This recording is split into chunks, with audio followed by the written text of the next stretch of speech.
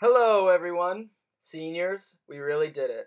I hope your mimosas have been bottomless and your laughter with friends and family endless.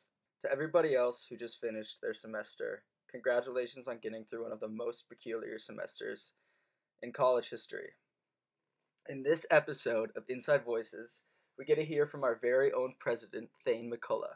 He tells us stories from his undergrad, where he gets his haircut, some of his favorite costumes he's seen in the kennel, and some advice to us, the graduating seniors. The first time I met Thayne was my sophomore year at Gonzaga. I walked out of TUI on a very windy autumn day, and my hat blew off my head.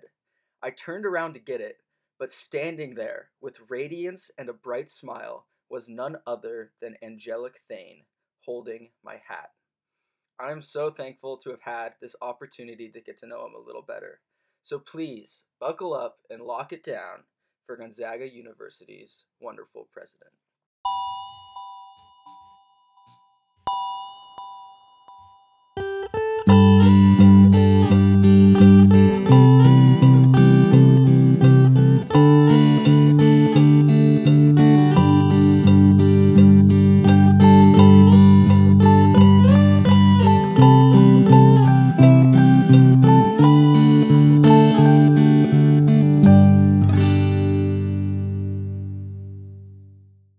Hello, Mr. President. How are you today? I'm great, Rice. How are you? I'm doing pretty well. I'm really happy that I woke up with a lot of sunshine outside, I and I'm know. excited for this interview. Me Um, too. Yeah, it's a beautiful day out there. yeah, I want to thank you again for joining us on Inside Voices. You've seen Gonzaga in all sorts of light, and I think everyone's excited to hear what you have to say. I've compiled a list of questions from a lot of seniors that I'm close with and underclassmen, a bunch of different Zags, and they're really great questions. So I'm excited to get started. All right. Well, I'll do my best to answer. Thanks for Thanks. having me. Yeah, of course. Is there anything that you want to say before we dive into the questions? Whoa. Well, I think maybe I would just say that this has been for me as well as I'm sure many of those who will listen. It's been very challenging this spring, ever since spring break, and mostly because I have always said that at the end of the day, our university really isn't anything without its people. It's the students. So um, it's been very difficult, and it's been very difficult in ways that have been sometimes surprising and sometimes predictable. But I've kind of been worrying about people, honestly, and it's difficult to not be able to put eyes on people and say, "Okay, are you all right?" So anyway, I just would want people to know that we've been missing them and thinking about them and hoping that, through all this we can, hopefully safely and successfully make our way and just kind of keep our eye on the longer term. Yeah, I think we're all in a similar mindset, and it's nice to hear that coming from you, because it is really hard, and it's nice to know that you're thinking of us, and we know that. So thanks for sharing. Yeah, absolutely. So I think we're gonna start with a difficult one of the harder questions. What did you Okay. what did you eat for breakfast? Okay, so I have to have coffee every morning. Coffee is an essential part of my daily diet. Hmm. I try not to drink too much, but I have to start with coffee. And this morning I had toast, wheat toast, and scrambled eggs. Mm, Many mornings I have cereal, nice. but this morning I splurged Good. because I knew I would need energy for this podcast. Yeah. Yeah. No, sometimes you just gotta treat yourself. That's right. That's right. All right. So Thane, what is a new part of your routine? A new part? Yeah. Hmm. Uh, well, I've never spent this much time in my own house. Yeah. ever in history. um, the job that I do at Gonzaga demands a lot of time, both at the university and also at on the road. So the truth is that with, as is I'm sure the case with many who are listening, you have to adapt to other people, and you have to adapt to your environment in different ways. So I probably have been spending more time, uh, less time commuting and more time paying attention to the house, things that need to get done around the house, noticing things that need to be taken care of and cleaned up and stuff like that. Hmm. So I've probably integrated more kind of home care related things. Yeah. Um, I also have noticed that there are things I never knew I didn't do well. So I don't do well, in my opinion, spending a lot of time on Zoom. Yeah. And I think whoever invented Zoom is very wealthy at this point, and it's obviously a very important tool for so many people during this time. But I don't necessarily think that. Yeah, I don't know that I like it that much. I find that I truly miss the chance to actually be with people, Hmm. and so yeah. Yeah. But that's far afield from your question. I'll try to stick to the question.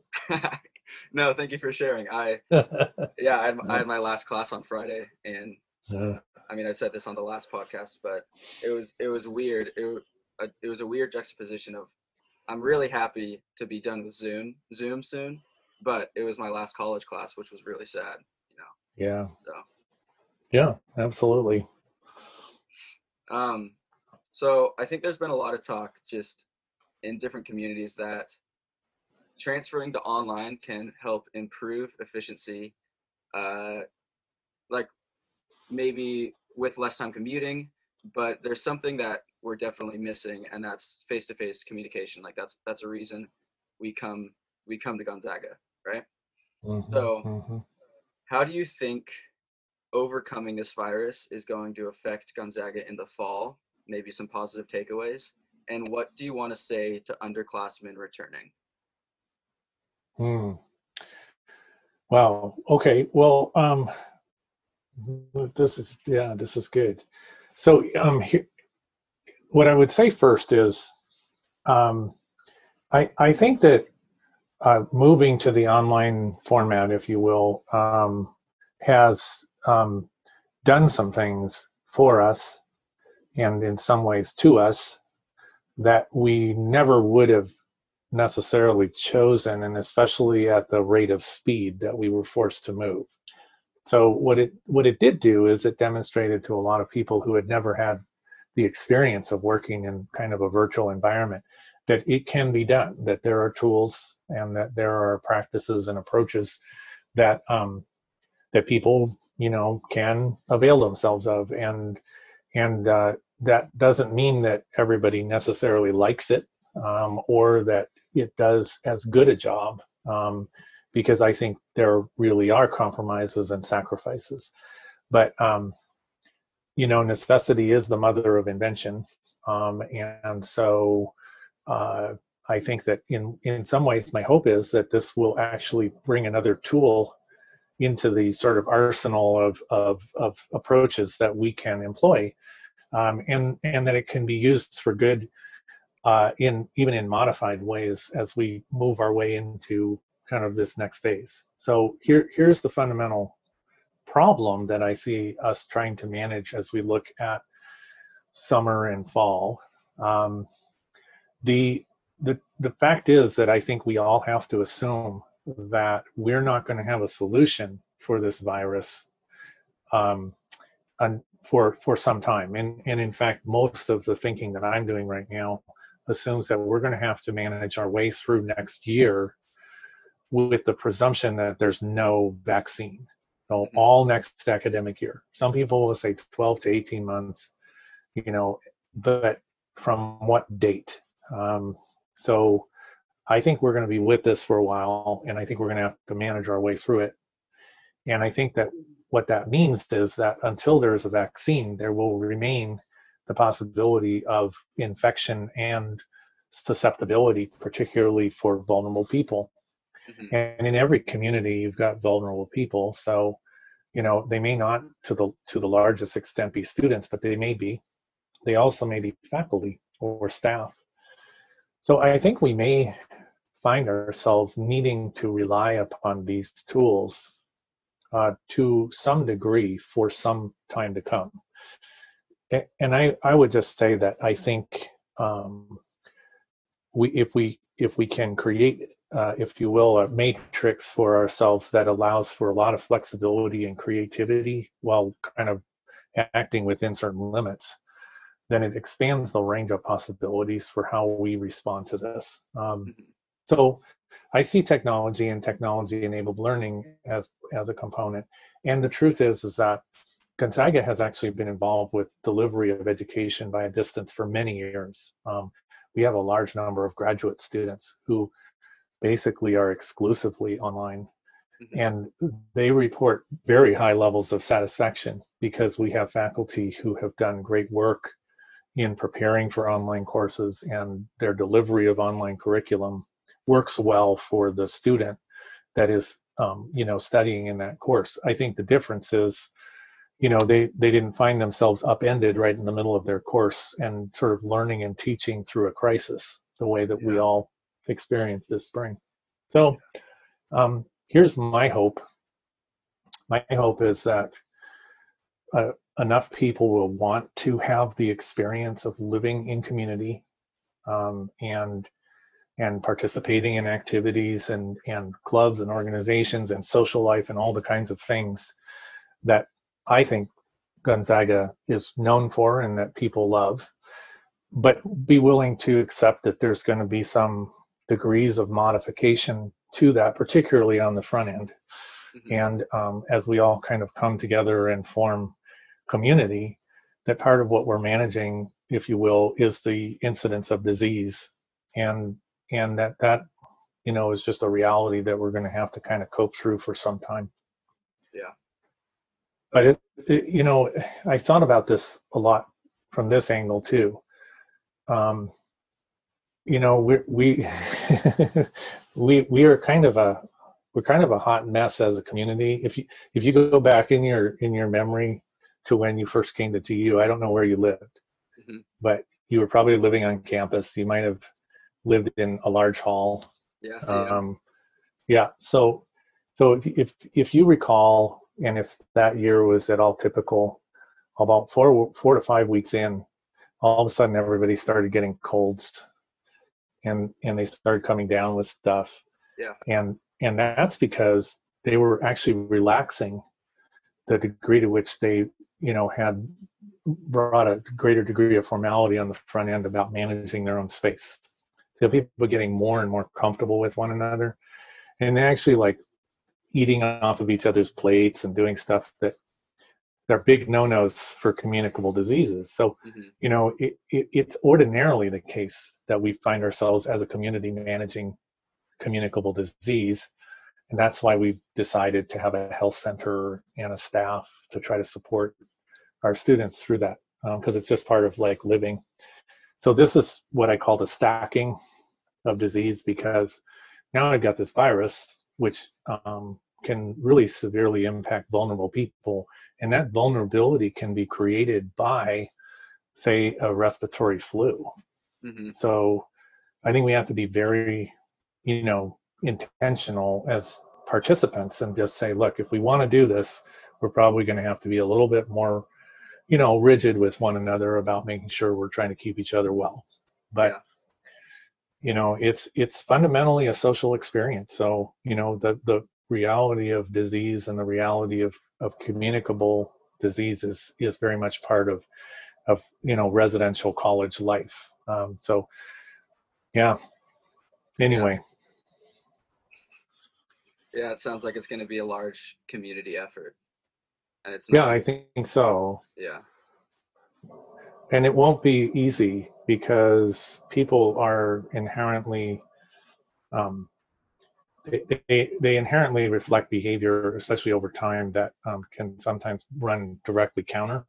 Hmm. But my hope is that as we move through the year and through time, more and more tools will become available, and more sort of antidotes, if you will.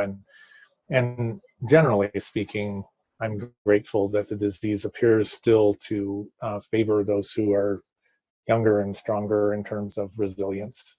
Hmm. So we'll just, yeah, we just have to be eyes wide open and very clear about expectations, and try to do our best to help one another. Definitely. Thanks for sharing. Yeah. So the next question, I reached out to a friend of mine, and she talked to her whole house, and a lot of them agreed that every time they see you, they're really impressed with your haircut. So, What? so where do you where do you get your haircut? I get my hair cut at Weldon Barber on the South Hill, Nice. and generally I I go to the same individual because they know how I like my haircut. But Uh-huh. um, that's so funny. Um, yeah, and I haven't been able to get my haircut for a while either. Yeah. So I Yeah. was even thinking that on my next video, Hmm. I would I would get a wig on Amazon that's just my color hair but long, sort of like, back in the 60s. Yeah, that would, Put a bandana around it, and just say, hey, yeah. this is my new look. I fully support that. I fully support that. Uh, I think there's going to be a lot of COVID hairstyles Hmm. coming out of this. There's going to be a lot of cultural effects of the virus, and of not being able to do certain things. Yeah, definitely. But I refuse to put a bowl on my head, so Good. Good. that's Um, funny. yeah, yeah. So, what is the best Zag costume that you have seen at basketball games? Oh, wow. That's a tough one because there's a lot of very good ones, very creative. Yeah, maybe not. Um, You don't. Maybe you don't have to pick one, but multiple. yeah, I've noticed that there's a very stars and stripes oriented theme that kind of moves through that community, which is very interesting. Taking advantage of both Gonzaga's sort of tones and also the national Uh the huh. Uh national huh. colors.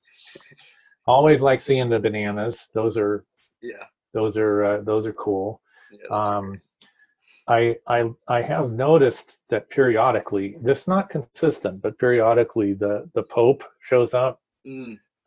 which is pretty elegant costume. Hmm. It's a little bit of work there. Yeah.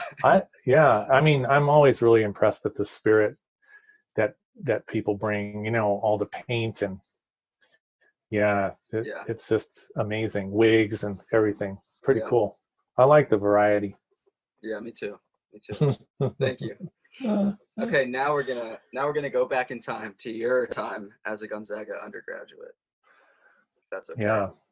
Can you think of, I mean, we were all introduced to Gonzaga to remember our Zag moments, and that term has been constantly repeated to us throughout our time here. Can you think of one of your Zag moments as an undergraduate? Wow. Well, I probably honestly have a lot of Zag moments.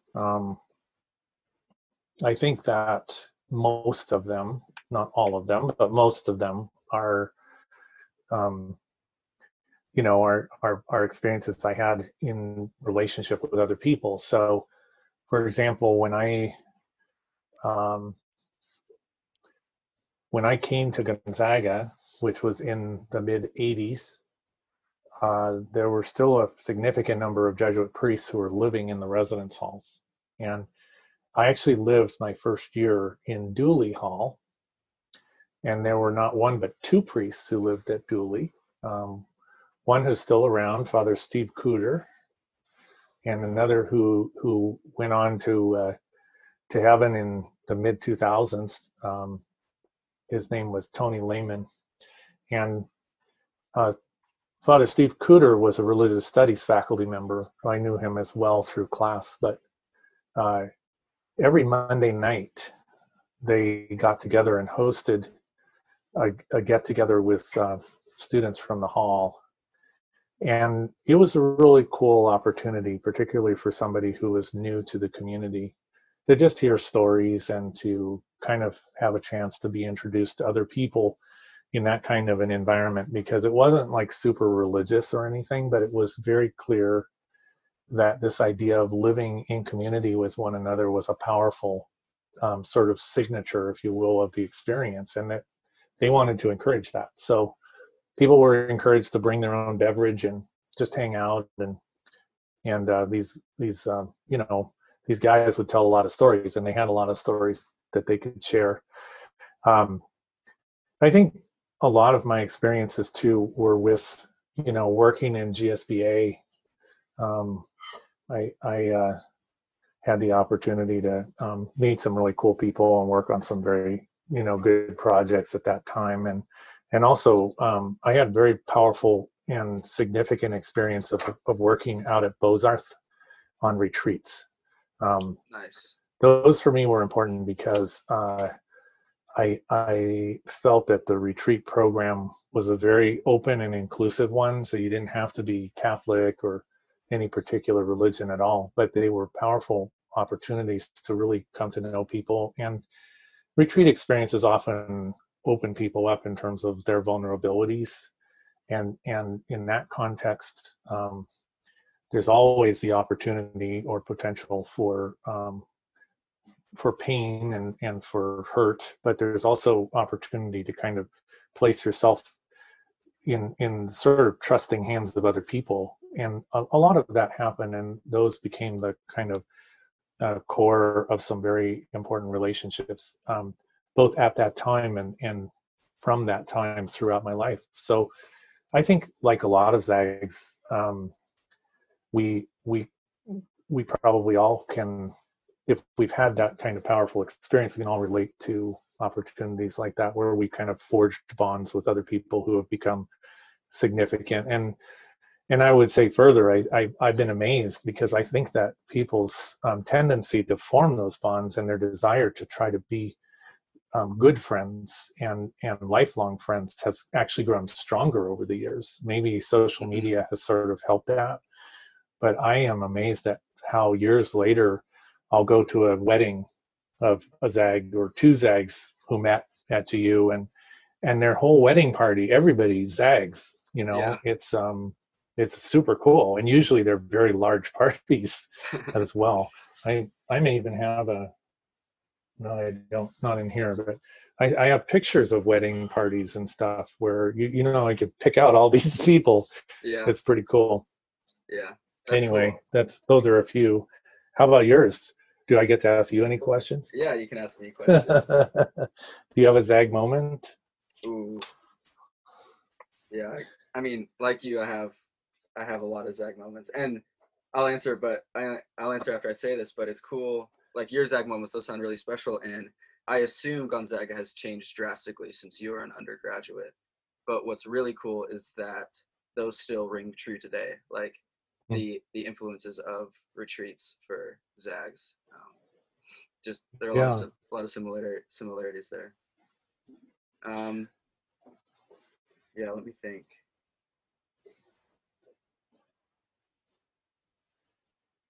Uh, last last right before winter break. This is a recent one, but right before winter break last semester, my friend Michael and I we went in and we played Christmas carols in the cog. We brought in a guitar and a plug-in piano, Huh. and we got the whole cog to sing along Oh wow. right before winter break. And I mean the cog is such a unique and special place. Like, Mm. you know, freshman year you go there. Like I went there 3 times a day with my friends, breakfast, lunch, and dinner. So you spend hours there, right?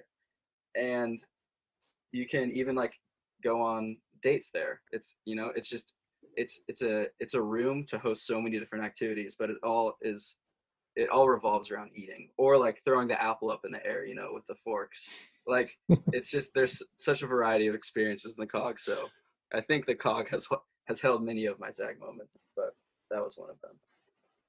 Well, that's really cool to hear because so when I was at Gonzaga as a student, we had a whole building that was called the cog. Mm-hmm. And the building's primary focus was dining. Most of the real estate, if you will, was on the main level was dining. And when we took down that building, which was probably constructed in the mid 50s, it had been the sort of home for a lot of different activities. It was certainly dining, but it was also dances and stuff like that. And there were a lot of people who were kind of sad, that we were taking this iconic building down to make way for what is the Hemmingson Center. But it was such a powerful part of people's experience that we really wanted to rededicate the main dining area and kind of dedicate it to the memory of that. And even in its architecture, there are some similarities to the old cog. And so I'm glad to know that it remains in its sort of reimagined instance from people who, remember the old one, a significant place, because in a sense that makes me feel like we accomplished the hope that we had, which is we knew we couldn't continue with this old building. It was falling down. Mm-hmm. But we wanted to preserve the special sort of nature of what it was there to do and what it was there for. So I'm super happy, and I'm happy that you got everybody singing too. That's a very cool thing.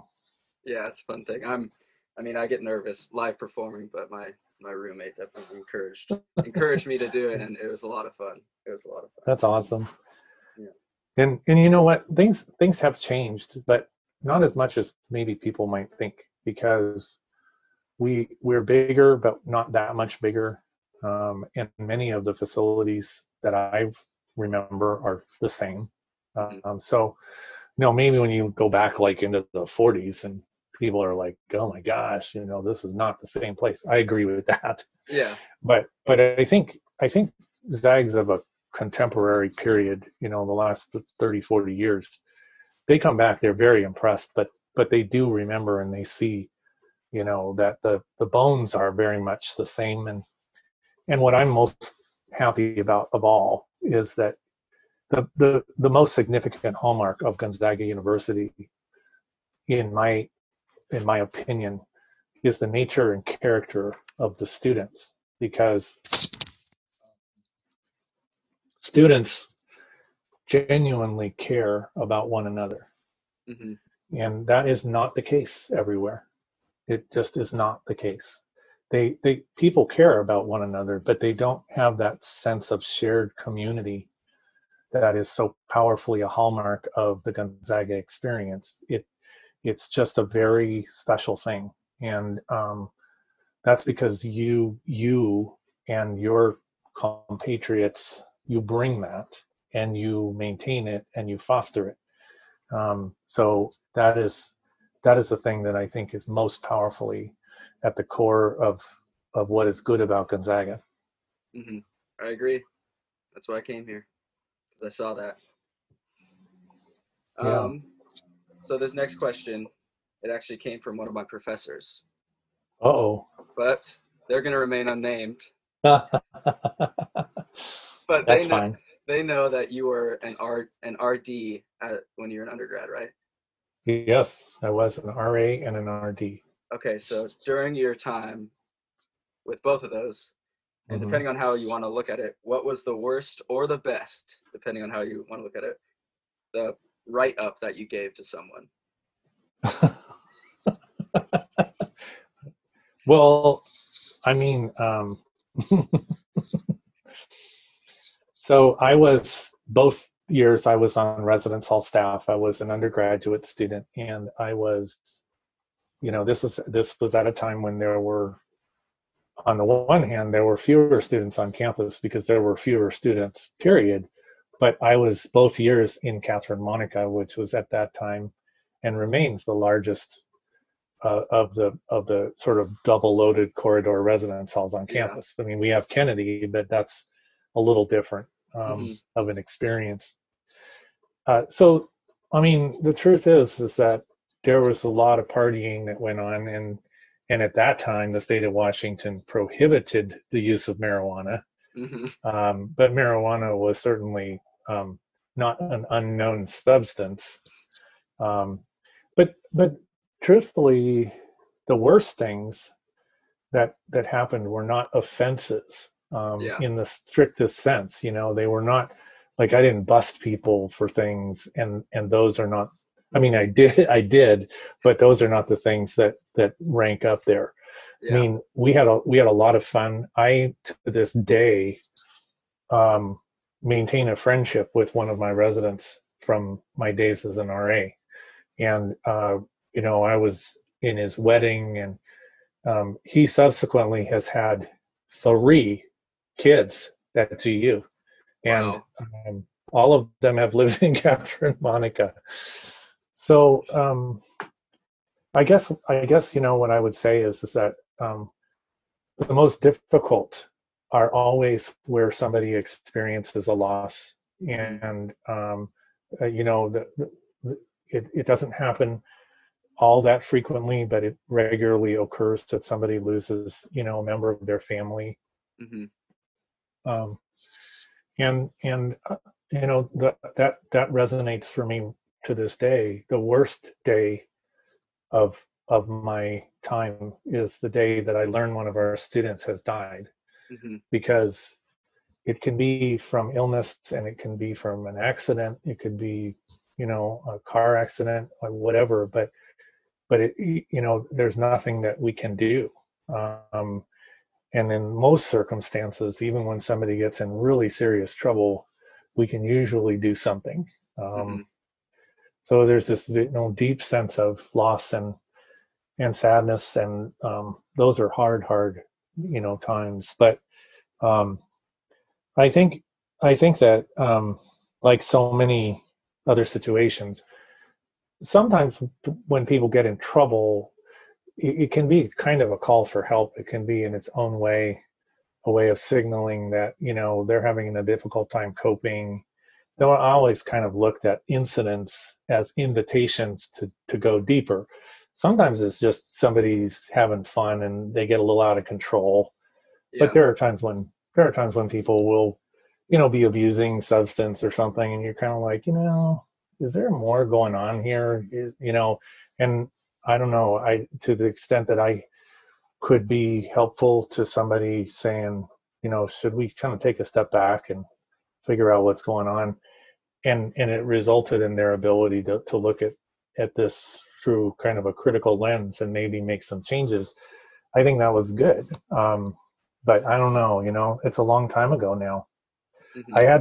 I went to this alumni event a few years ago, and this woman came up to me and she was crying.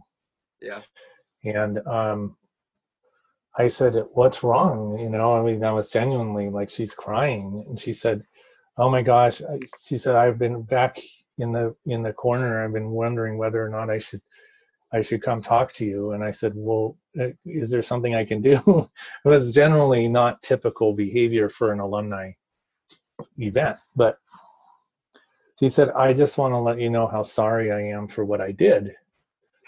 And I said, "Please don't worry. It's okay." She said, "No, I was a terrible resident, and I was in trouble all the time, and you had to write me up so many times and all this kind of stuff." And to be honest with you, I didn't remember at all Yeah. any of it. And so she's carrying this around. Uh-huh. She sees me, and it's like I take her back 25 years or something. But anyway, my residence hall staff experience was very important, Hmm. and it was very formative for me. Hmm. And it was also something that I think grounded me in the realities of college and college life. So as a university president, I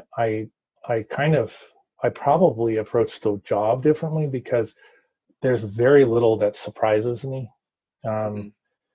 Um, and I think a lot of university presidents, they come up through academic ranks as opposed to, like student life and all of that. And so they tend to look at student behavior from a very theoretical perspective. And I think about the experiences I've had.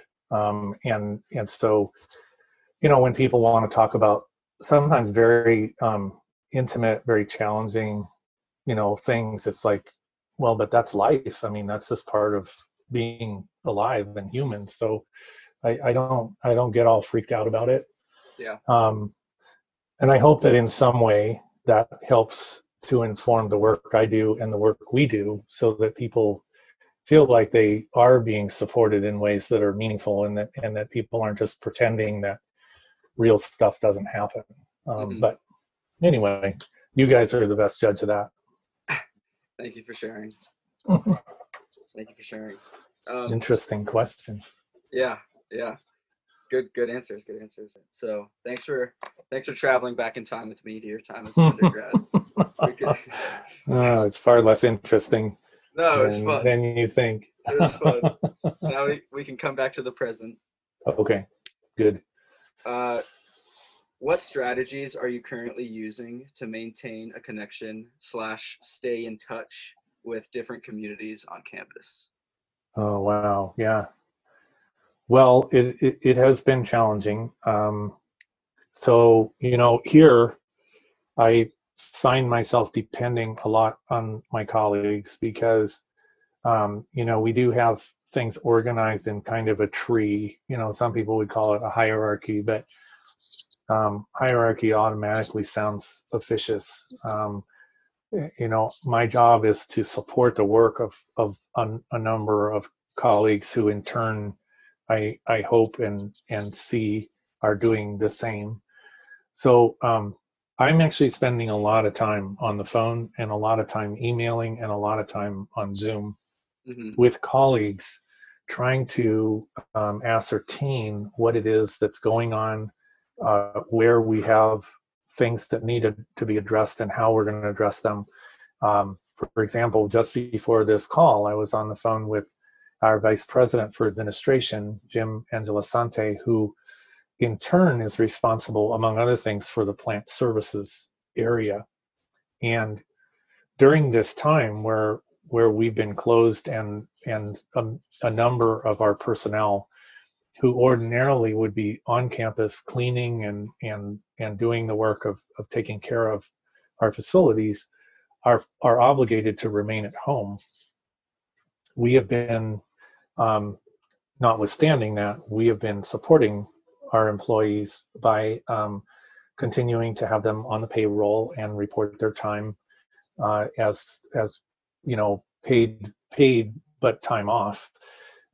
And part of that is because we recognize that there is a tremendous economic issue that's dominating the scene, and many of our colleagues are very worried. They're worried about whether or not they're going to lose their jobs. They're worried about whether the university is going to be able to support them, and they worry about not just pay but benefits and all of that stuff. So we've been working actively to try to figure out how do we straddle the line between, on the one hand, supporting the stay at home and decreasing the transmission of the virus, while at the same time making sure we're appropriately taking care of the facilities and making sure that things are not getting broken into and all these kinds of things that happen when, after a sustained period, people recognize that a lot of people are not there.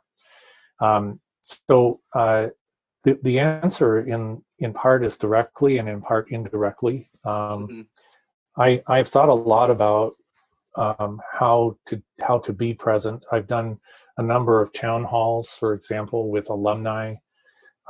We've had virtual board meetings now with the trustees.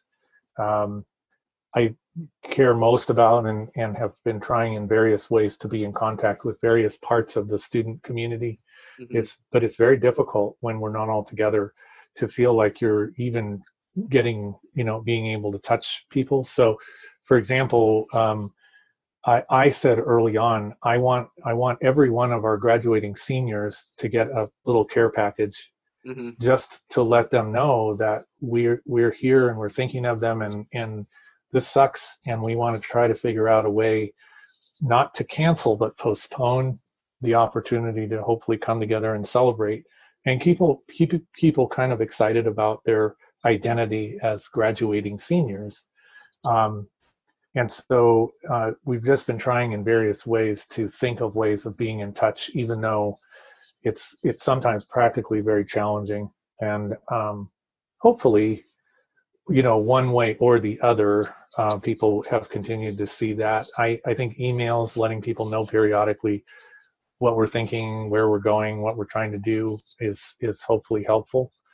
But it's poor substitute in my view for being together, and yet my hope again is that people know that at the end of the day, our whole purpose for doing this work is to support you and to support your success, and so hopefully in some small meaningful way you've seen some evidence of that.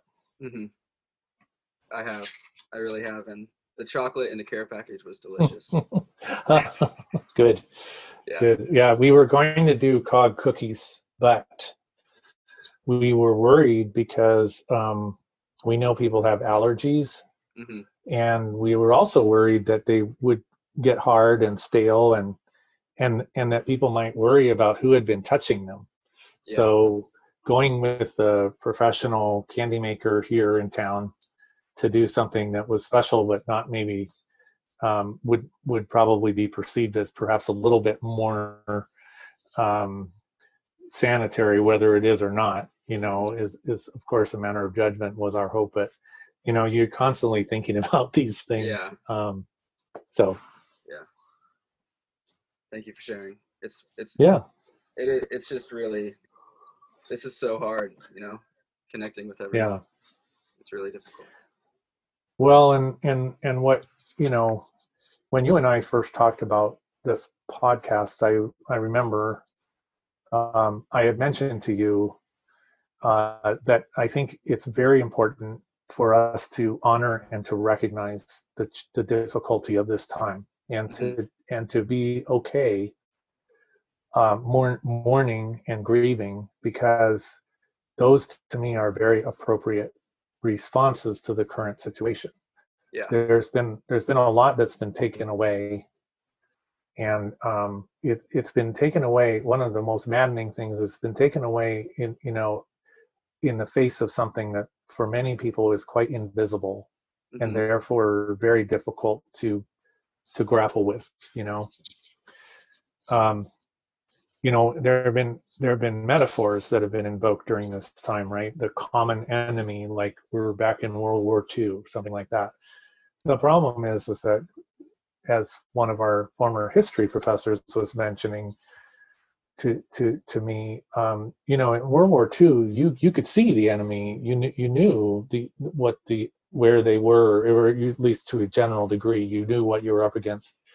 Here, you've got this insidious, visible only under an electron microscope kind of thing, and it isn't affecting everyone the same way, and it isn't even affecting different populations regionally the same way. So it's a very frustrating situation. Yeah. And then to kind of have these opportunities, which are so characteristic of transition from the experience of college to the next stage, sort of really denied you and your classmates, and of course this is the common experience across the country, is very frustrating. And so I think it's important to just recognize that's all real and fair.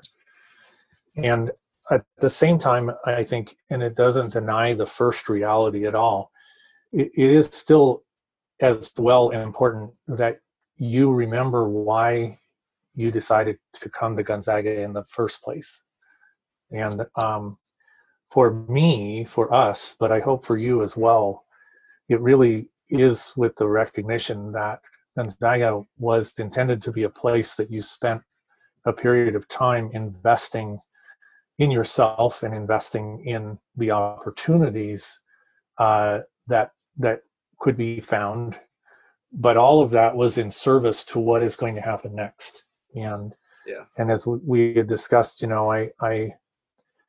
I remembered this great commencement speech by Father Greg Boyle, who is well known to a lot of Zags, a Jesuit who's been working down in LA for years now with gang members.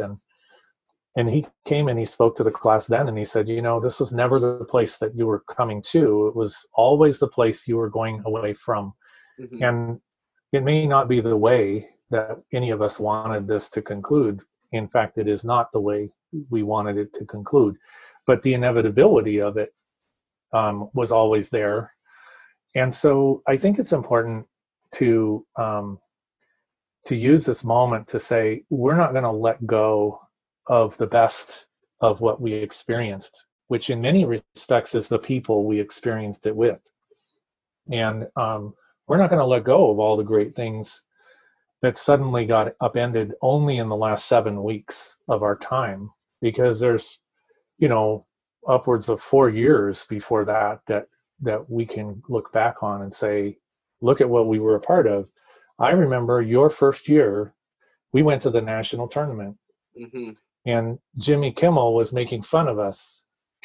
And I'm serious about this. I was going to see if I could get Jimmy Kimmel to do a little reprise and send a message to you guys and finally admit that he understands that Gonzaga exists.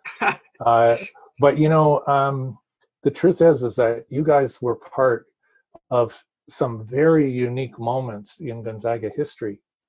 And so I hope that you will use this opportunity to say, we're not letting this very dispiriting moment define, the entirety of our experience. We're going to use it. We're going to integrate it. We're never going to forget it, but we're also going to reclaim for ourselves the identity that we had going into this. And we're going to be stronger people for it, and we're going to be capable of taking from this some things that we can teach society, and we can teach organizations, and we can teach our families. Mm-hmm. And there'll be these years from now, you're going to be like, yeah, I remember back in 2020.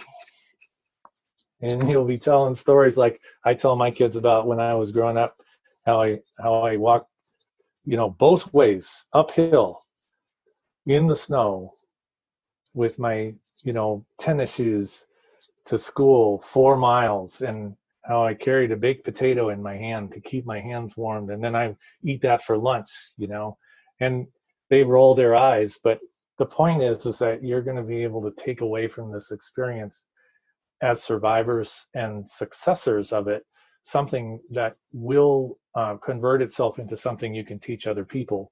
Mm-hmm. And I just always want to continue to say both are true, and they can be reconciled with one another. It is sad, and it is also important to frame it in the most powerful way you can, because Gonzaga has always been about helping people to transform the way they think about the world around them and the problems that they're trying to grapple with. And so if the only thing left is the sadness, then I feel like that would truly be unfortunate. So we're still going to try to work hard at figuring out ways of helping to reclaim at least a little bit of it. But I'm proud of you guys, and I'm sorry that it turned out this way for this spring. But for me, you're always going to be Zags, so we just got to keep our eye on the long game as well. Mm-hmm. Thank you, Thayne. Yeah, absolutely. I think for me at least, I saw this debut in Vegas, but many Zags are wondering what the history of your kilt is. Yes.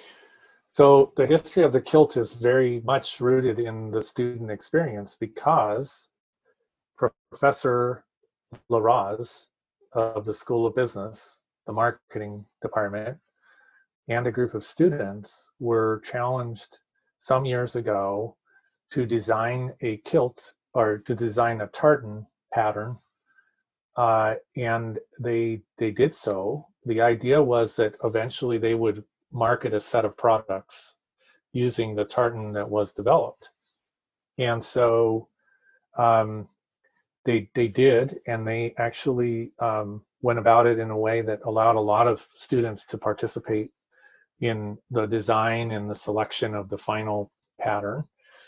And so, honestly, in the spirit of trying to support the effort, and given the fact that I am of Scottish heritage, because we have traced the first of my forebears to come to the U.S.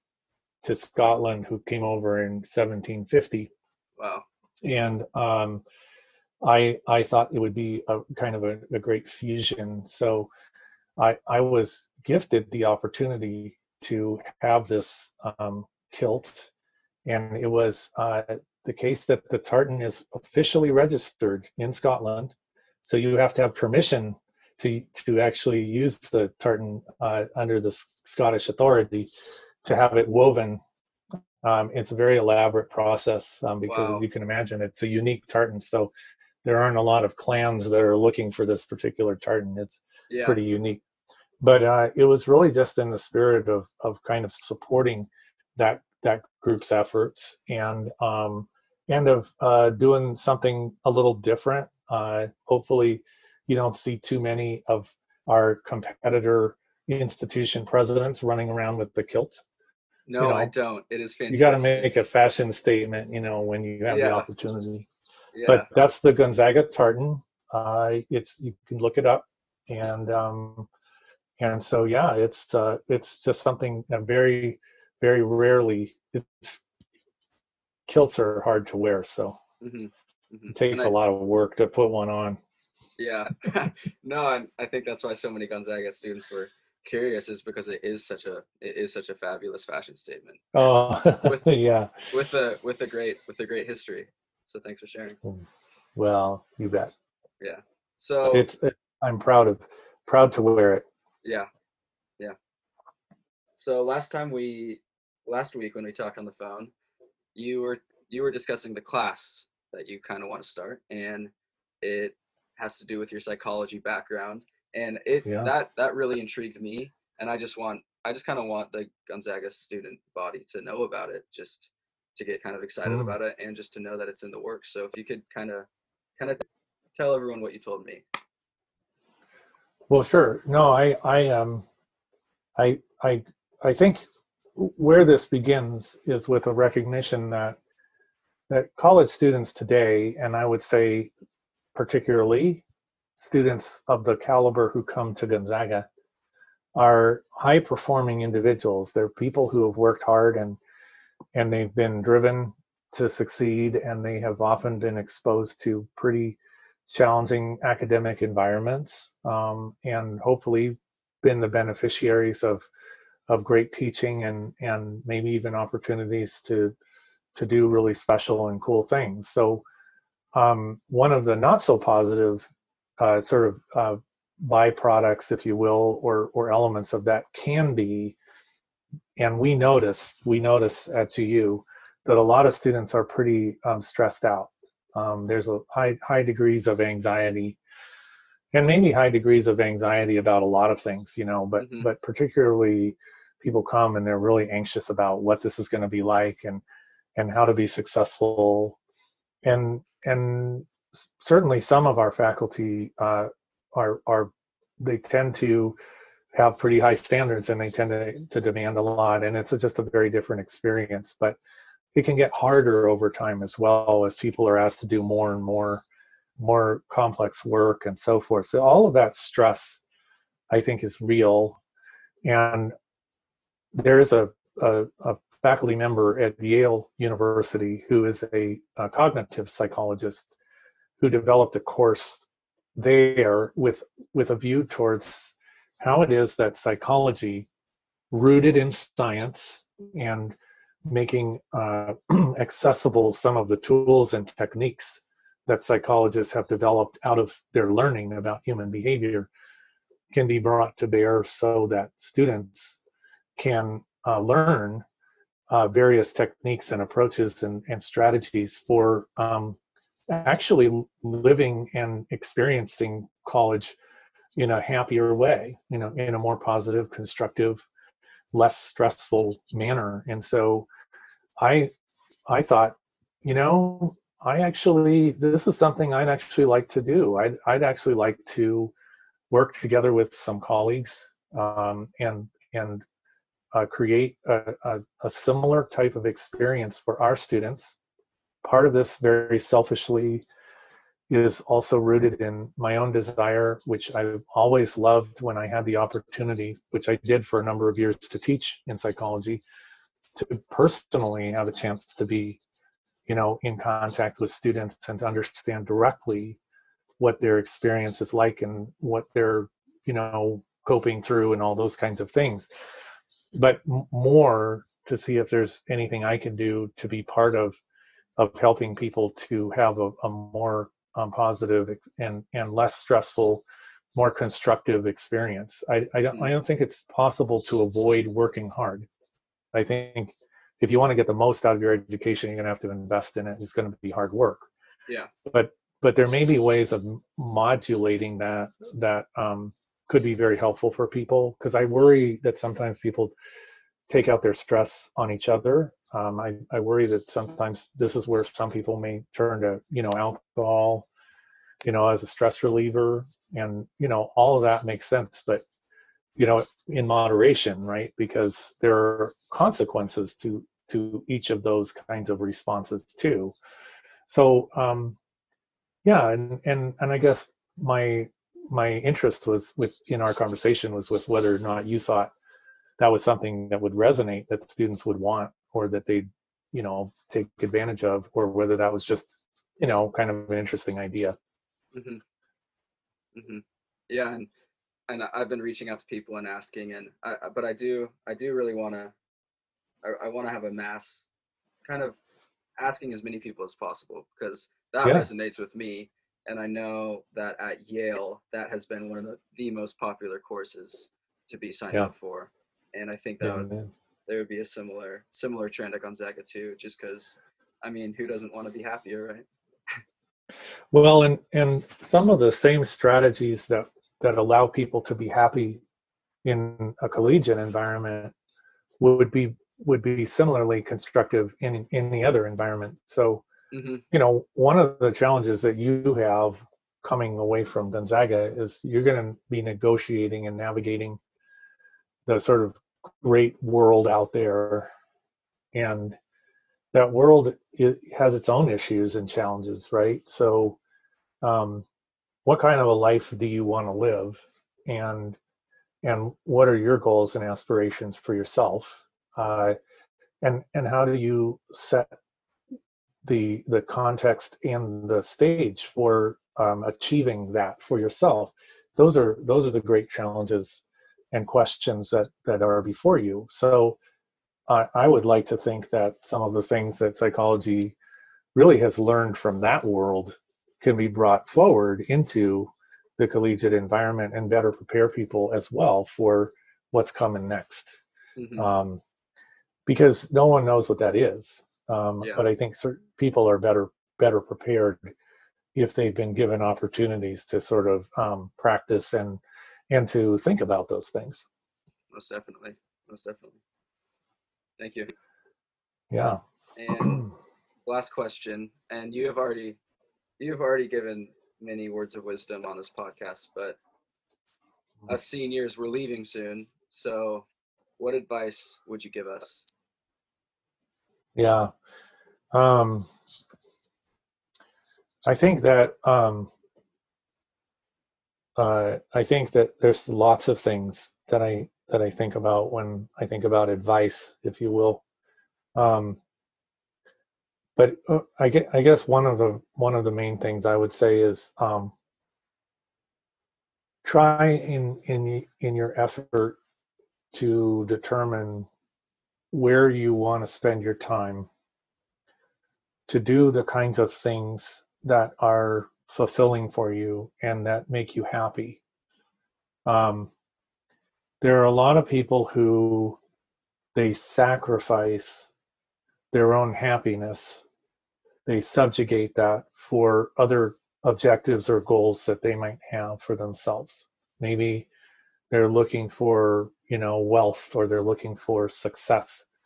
Um, your ability to do well and to live well uh, is somewhat tied up with the kinds of things that make you satisfied and that feel um, rewarding to you as a human being, as a person.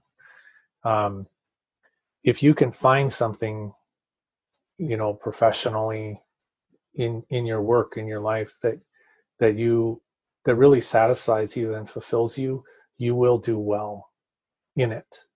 And you will want to do more of it and do better at it, because it is fulfilling. I met a Gonzaga grad, probably class of 80, something like that, so some years back, who is a surgeon in New York.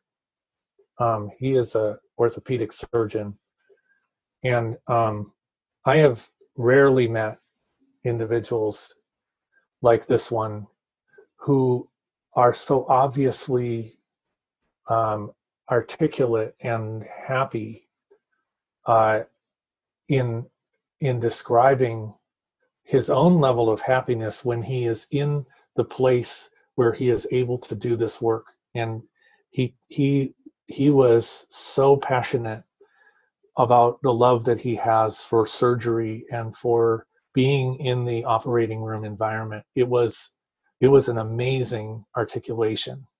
Um, and interestingly, a guy whose name you've said a number of times, who I knew and has passed on now, named Don Herrick, of the Herrick School of Engineering.